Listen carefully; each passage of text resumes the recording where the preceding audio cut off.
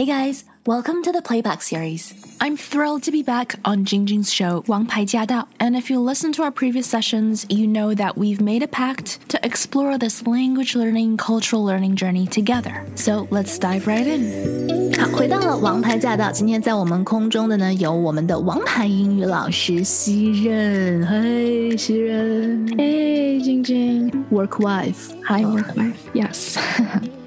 对，那今天我们其实讲到就是说夏天到了嘛， Yeah. 夏天到了以后呢，刚刚你有教我们说，那我们就 catch up， 对，来聊一聊，补一补，跟一下进度等等之类的。哎，那如果真的是，比如说今天有人问我们说，let's catch up， 哎，我们约一下，对吧？对，我们约一下，那我们要如何回应呢？ There are different ways. 要看怎么邀请你是 let's catch up， 然后你就可以说 sounds great， 好主意 sounds great， What would you like to do? And when are you free? 你什么时候有时间呢？ When are you free?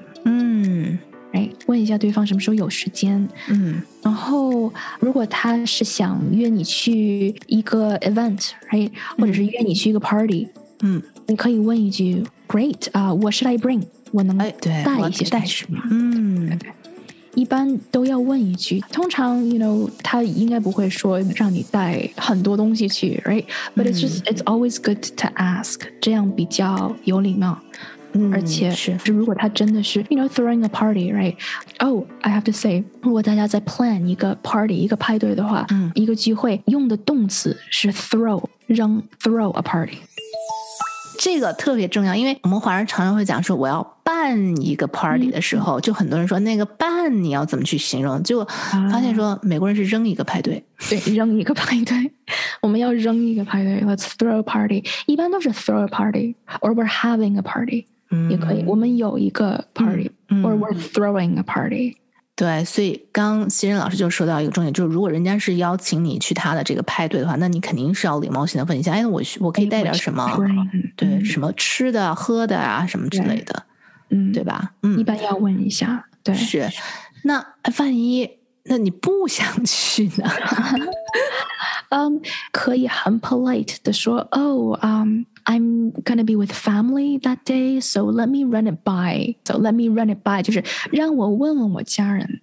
而因为现在尤其是疫情刚刚很多 lockdown measures 刚刚在 lift， 所以你可以说 let me run it by my family, let me run it by my roommates or something。 这样的话你不需要直接跟他说我不想去，你可以委婉的说一句让我问一问我家人，让我问一问我室友。这个我不想去，我问一下谁？为什么会是 run it by？ 为什么会是 run it by？ 这个如果你要直译的话，就是我跑步，反正就是我要逃跑，或者我跑步 by 谁谁谁。但是它这个完全不是这个意思，跟跑步一点关系都没有，没有关系。它的动词的确是 run R-U-N 跑步的那个 run，但是在这里其实 run it by 是 run 这个 idea by someone，就是你这个主意很好，但是我没有决定权。Let me run your idea, let me run this idea by so and so，让我拿着你这个主意去在我朋友脑子里去 run 一下它。是这个样子，就是让我问一下他怎么样想。好奇特的思维方式啊。但是他的确是说 let me run it by someone， 所以我在日常生活中也是听到这个很多。其实上次有讲到，就是当一个词有很多不同的意思的时候，它会给我们带来一种虚伪的一种就是安全感。虚伪的安全感真的好有趣。所以我就觉得 run 就是有 so many meanings，有太多意思了，所以在这个时候 let me run it by so and so， let me run it by my roommates， 很好的一个这个措辞哈。那有的人就会问说，那既然我不想去，我也不想问谁的，那我可以就是简单回答说 I'm busy， 可以，会不会不礼貌busy 其实挺不礼貌的。这个是我听到周围讲华语的朋友们用到频率很高的一个单词。但是它的确是不礼貌，因为它会给你一种就是 shut down 的感觉。I'm busy, sorry。就其实真的比较 rude。另外一种说 busy 的方式，你可以说 sorry, I'm booked that day。我被预约了，对 I'm booked that day， 对对对，就是我那天已经有安排了 I'm booked that day， 就是你也没有给你任何就是信息，你没有告诉他你在干什么 right，你只是说我那天有安排了。另外一种说有安排就是 I made plans that day already， I already have plans。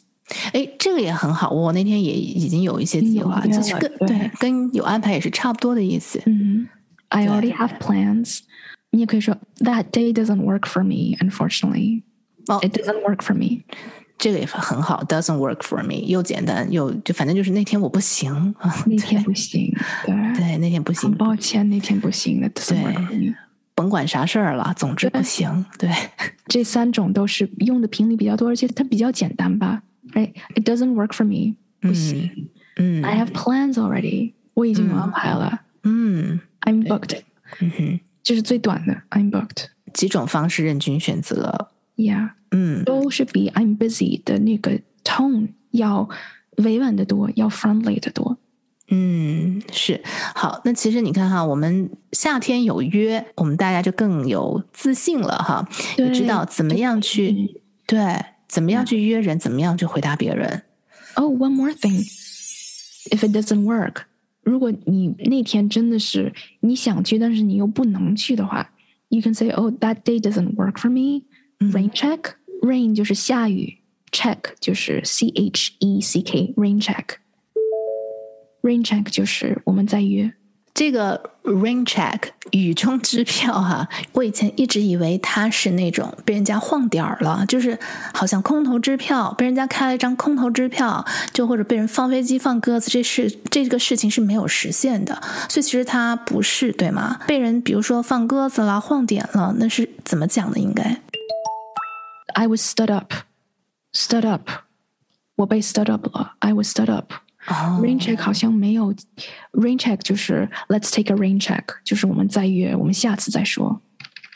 所以 rain check 就这次没有发生，但是我们还是下次会约着的，就有点这个意思。对，因为他一开始他的来源 rain check 是因为以前就是去看 show 的人，如果那天下雨了，尤其是 outdoor events， 在外面看 show 或者看球赛或者看 something，有一个 event 下雨了不能进行的时候，一般 a ticket will be given as a rain check， 就是说我们下次天气好的时候你再回来。所以这个还是一个 a second chance basically， 我们再约一下，因为今天下雨，所以下次不下雨的时候，天气好的时候再来看 show。所以这个 rain check 它还有典故对，是有个典故，所以用到今天就是 take a rain check on something， 就是说如果现在约的话 doesn't work for me， 但是 let's take a rain check on this， 我们下次再约，我们再找个时间，就是我们晚些时间 later 再约，是这样。太棒了。And that's just about all we have time for today. 今天的时间又差不多了 and we actually covered a lot of ground today. 我们也就着夏天有约的这个 topic, catching up with people, 聊到了很多很多 whether you want to see someone or you don't want to see someone, or maybe you just need to run it by someone. There are lots of ways that you can respond. 当别人约你的时候，无论你是想去应约 you want to go, 还是不想去应约 or maybe you don't want to go, 或者你需要跟家人或者是其他的朋友商量一下，你可以选择去 run it by someone. 3种不同的情况，我们今天的对话其实都已经 cover 到了。So now it's your turn to practice. 希望今天的节目 gave you something new to think about, because only when our mindset shifts, that's when the real magic starts to happen. I hope you got a lot out of today's session, and definitely stay tuned. As always, if you have any questions or comments, please let us know. We do have a dedicated Facebook group to address any concerns, questions, or confusion that you might have. We also share tips, including tips from our listeners like you. Everyone's journey is different, but if something has worked for you, then please do share it. You just might inspire someone else.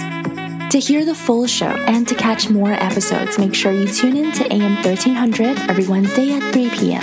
Let us know what you thought of today's session, and make sure you stay tuned for more.